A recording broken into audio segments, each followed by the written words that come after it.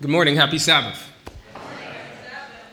So I'm going to move this just for 1 second. Did you guys see what was happening back here? The little altar?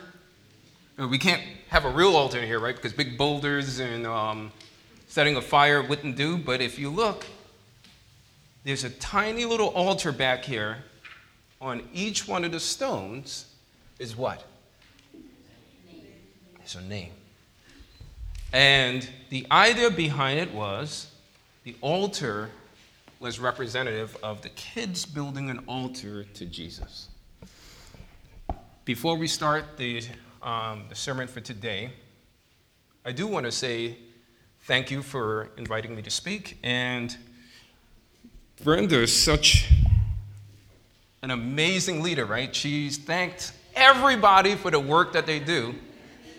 And she remained really quiet, but really and truly, when we're tired, Brenda continues to push us so we have the best club possible.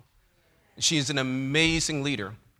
I would also say we also have our Pathfinder director with us, Miss Maribel Champion. She's amazing as well. And I'm fortunate. I think Leanne and I are probably unique in the sense we get to work under two different leaders with two different styles of leadership, both great leaders, and we are blessed to have the leadership that we have on board.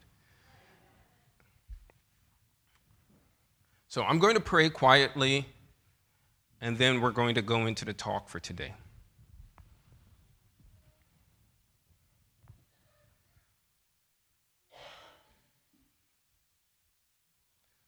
Father in heaven, you've seen the commitment that we've made today to our children. As I begin the sermon for today, Lord, and I continue to impress upon the commitment and increasing the commitment to the kids of the church, our kids of the church. We ask, Lord, that each one of us search and find a way that we can dig deeper because we are in perilous times. In Jesus' name, amen. So,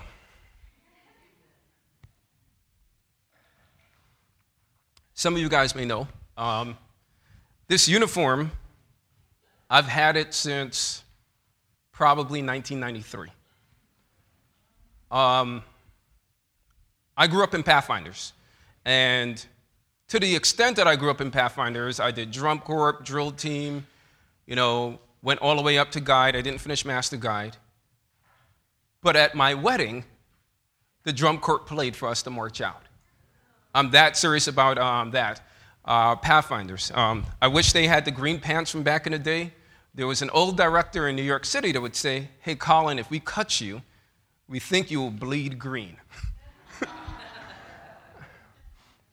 So, but my fondest experience, I wouldn't be a Seventh-day Adventist today if it wasn't for some of the stuff that I learned in Adventurers, starting off and eventually Pathfinders. Growing up in Bethel Seventh-day Adventist Church in New York City, the Pathfinder Club was large. And the Adventurers had people who would volunteer, and we met every Sunday. 9:45, every Sunday we had Pathfinders and Adventurers. We did everything as a group activity, and then we split. And Sister Logan was the director of Adventurers, and Brother Wilford Brown was the Pathfinder director, and there was a few other people, and I can't remember all of their names. But there's a saying that says, long after you forget what somebody did for you, how they made you feel will continue to live on. And so how they made me feel as a kid was they impressed upon me the importance of being Christ-like and doing the things I ought to do. So Pathfinders, Adventurers, I wanted to study the history of it. Adventurers is actually a new construct. It wasn't always around. I grew up doing Adventurers, but we called it Adventurers, but it wasn't that long, right? 1975, it was only in Washington, D.C. and the Northeast. And then eventually, 1979, it became pre-AJY, and it wasn't until 1992 that the Adventurers Club became in full swing. And the mission behind the Adventurers Club was parents are the primary teachers. We shouldn't get away from that, right? And I say it all the time when I take my kids to school. Yeah, teachers just support what I do at home. Leadership. There was a development of leadership. And so, if you come to one of our adventurous meetings, you'll see that we take the kids and we make them stand up publicly and read from the Bible and do other things so they are able to have a presence and eventually become leaders. It was a high emphasis in using talent. So if they can sing, I remember being a little kid. So I started playing, my son asked me this morning, he's like, Dad, how old were you when you started playing the saxophone? I remember playing the saxophone and it was almost the size of my body. Like reaching down and barely being able to reach the notes. And that was cultured in a club, in a community like what we have today. And then ultimately, the most important thing that parents can do outside of a relationship with God is we teach our kids to think. If kids do not know how to think, when they run across new problems, they're not able to handle it. And experimentation is important. And then, of course, spiritual development. A deeper relationship with God, because this God will protect them. This God wants to develop them to their full potential. He wants to save them. And last but not least, you can't wear this without being conspicuous, right? You're well seen. And as we study about the altar, you'll know that the altar in Jesus' day or before was a conspicuous element that people were able to see from far. The importance of the altar, right? The stone could not be carved when they started off, right? Later on, they were built altars, but they were just big stones with wood on top of it. And it caught blood and it was dirty, but it was this majestic event of fire coming down from heaven and consuming a sacrifice. And the spiritual attributes behind an altar is it commemorated a divine occurrence. Sometimes it was negative, right? So Job used to do offerings for his kids regularly, but when something bad happened, he increased his frequency. It was to form a covenant. So when Abraham was promised the child in Genesis 12, he then went to the altar. It was communion with God, regular occurrences. It was to remember the covenant. The ultimate covenant that we can remember with God at the altar is that he will save us. So,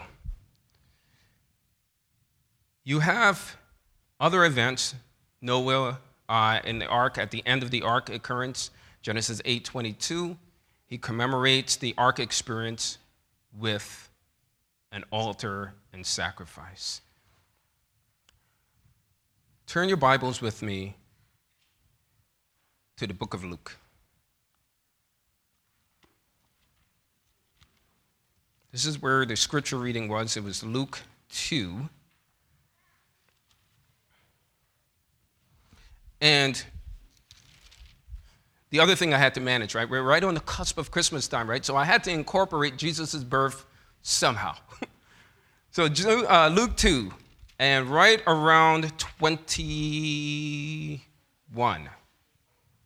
22, we will get there, son.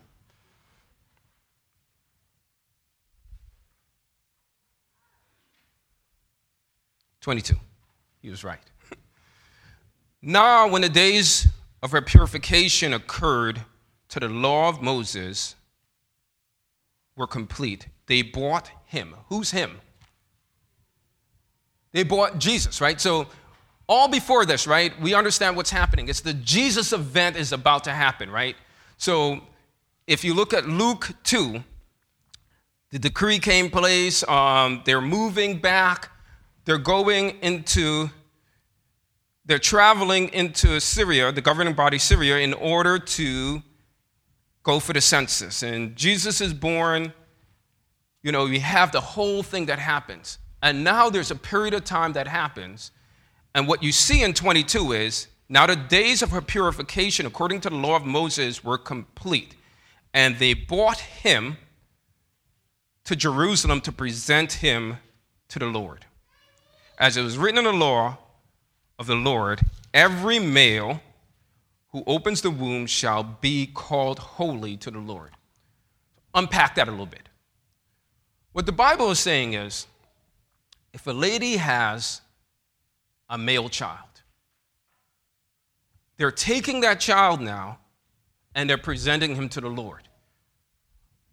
What you don't get out of the book of Luke, because it's obvious to them, but it's not obvious to us, is that what you did was, when a child was born, you paid 20 denarii, because that child belonged to whom? To God. So you had to buy back the child in a ransom fashion. Then what happened was the altar. They would take the child and hold them over the altar and perform a blessing. Right? Ellen White says in her writings, when they went to present him, it said, it's a memorial that the Lord's wonderful deliverance to the children of Israel, it prefigured a greater deliverance. So it's pointing back to the Passover, which points to a greater deliverance. What is the greater deliverance? Jesus coming, right? As the blood sprinkled on the doorpost had saved the firstborn of Israel, so the blood of Christ has power to save the world. The priest went through the ceremony of his official work. He took the child in his arms and held it up before the altar. After handing it back to its mother, he inscribed, this is the normal activity for him, Jesus. He doesn't even see the power of the event. If you think about what we talked about, right? The altar commemorates what? A divine occurrence. Can you have more of a divine occurrence than God being squeezed into the body of mortal man? Can you get more divine than that? Or communion with God. So now here it is. Jesus is in his hands. Direct communion. And somehow or another, they've missed it. And then ultimately, the climax of the covenant of saving us, when the grace giver is here, they missed it. The priest didn't see through the veil. He didn't see the mystery beyond. Presenting kids before God was such a common occurrence that he just wrote it down and he kept it moving. Day after day. So if you think about it, right? The command to bring the firstborn, they were doing this ceremony religiously for over 2,000 years. Day in, day out, babies are coming in. God knows how many babies were named Jesus that they held over the altar, that way when they saw it,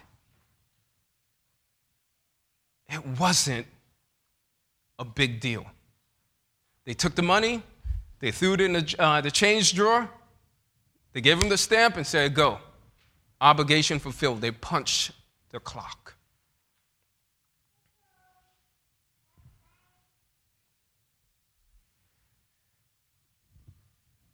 When I sat down and I was putting together this sermon, one of the things that caught me was The end is near.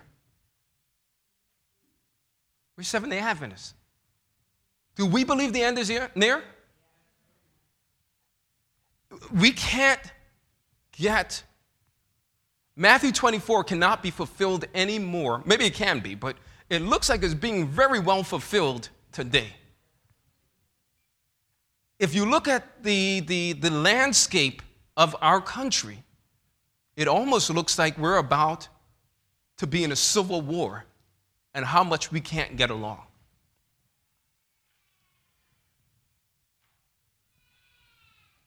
We're in a situation where atheism is the fastest growing religious system in the world. And what I say to you is, the more we do now is the more it counts.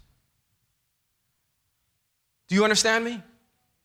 The more worship you have with your kids, the more value it has. The more you're able to reach out to the little ones in church, the more value it has.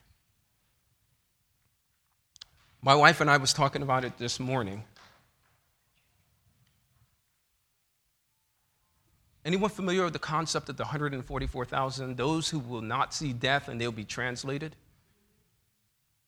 If we are truly in the last generation, potentially one of these kids, or maybe all of these kids, could be in that group that proclaims the gospel like never seen before. Do you understand that? See, when you sit down here and you look at them, they're coloring in the front and they may be noisy and they're doing this and they're doing that, but this could be the final generation. And any amount of effort that you put in this group will pay unlimited dividends because the stakes are at its highest. Are you following me? Brenda kind of passively made an appeal this morning, but I'm going to make a more strong appeal. See, we're busy. And I've once heard a pastor say, busy is burdened under Satan's yoke. Right? But we could invest time. Right? You go to the business world, they try to equate time to being something. Time is money. No, time is just time. And a little bit of time will pay unlimited results. So my appeal to you this morning is not that you're going to be part of Adventurers, because we can't have all you people here. It's a lot of you. But every single one of you have a skill set. There's people who are nurses and doctors, some people who have small hobbies. Crochet? Anybody crochets in the room? Knits? There's honors for that. You can teach Pathfinders or Adventurers that stuff, and it pays unlimited dividends because while they may never use that when they get older, they have connected with you and had an experience that makes church a much more palatable place. Are you following me?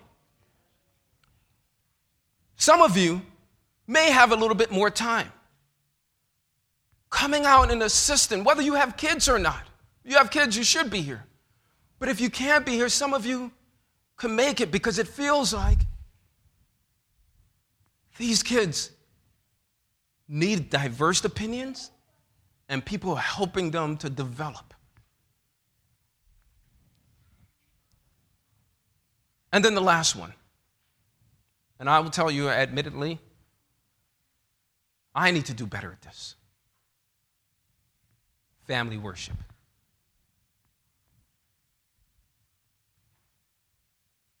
See, going back to the altar, How often did they visit the altar?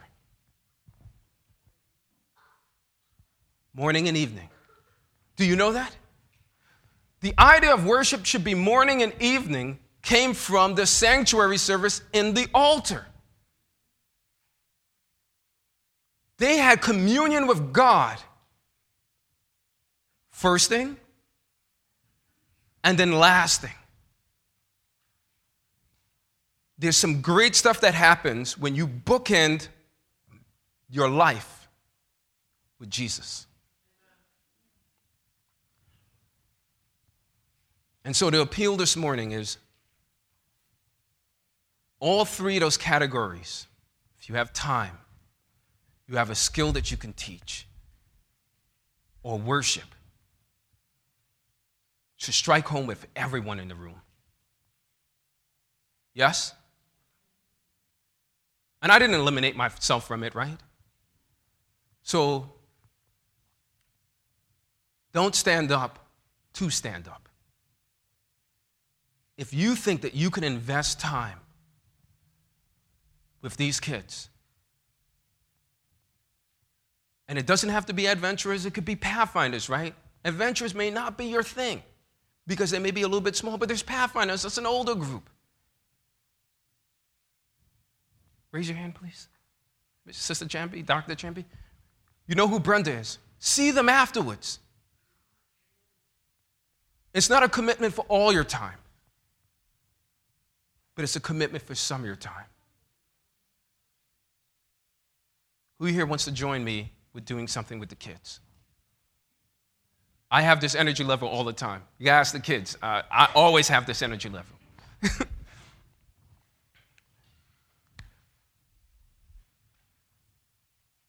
Assistance.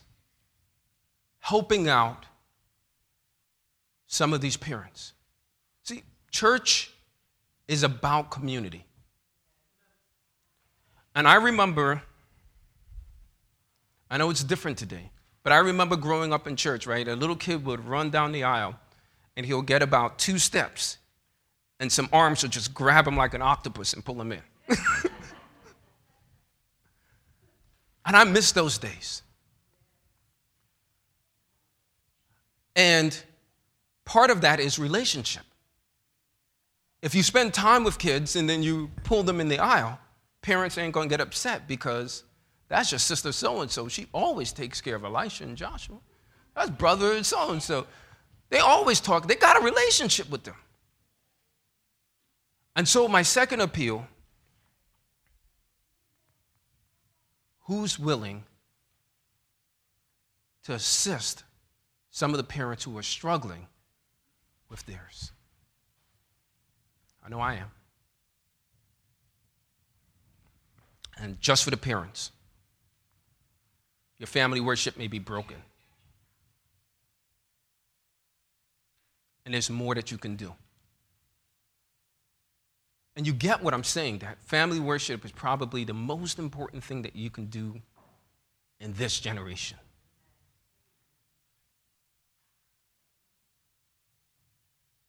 And you want to do better.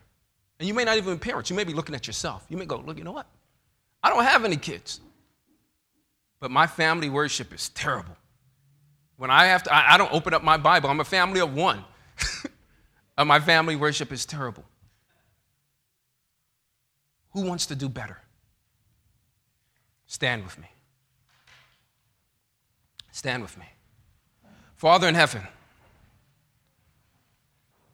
you see those who are standing.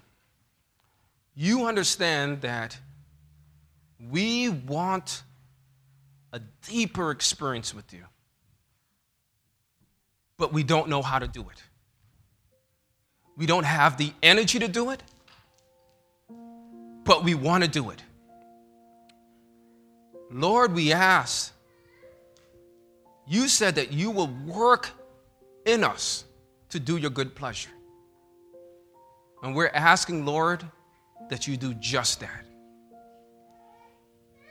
Dear, I pray, Lord, give us no peace, no comfort until we have a deeper relationship with you and we are ultimately saved when you come through those clouds.